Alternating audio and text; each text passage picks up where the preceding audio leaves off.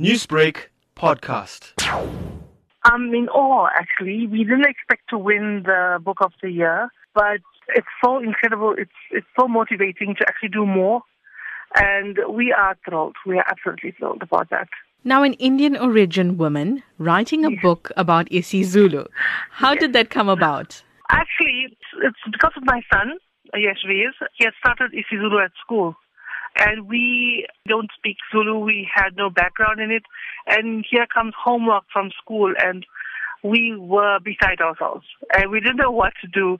So we approached other parents, and they all seemed to have the same problems. And then comes the reports where all the other subjects, the marks are on A's and B's, and then Zulu is a D minus. And we found out that everyone's having this serious problem where kids are doing so bad at IsiZulu, all below average, a lot of them failing. And so we figured we needed to do something about that. So we decided to create something that will actually help visually and, to stimulate the kids and help them remember the vocabulary more.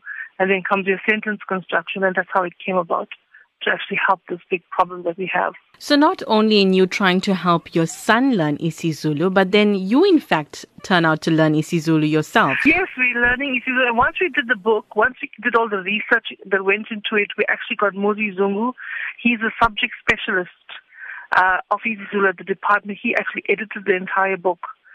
So to make sure everything is correct and things like that. And during the process, we've been learning as well. It's an entire process. And what we found is with parents teaching the kids from the book, they've also been learning. And it's been so fun. And it's taken out that fear of learning a new language, because IsiZulu is quite difficult.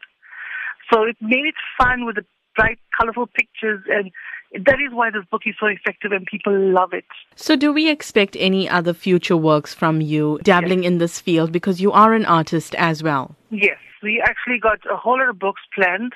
Apart from the languages, we've got our own graphic novels and a lot more that's coming from us. So watch the space. Newsbreak, Lotus FM, powered by SABC News.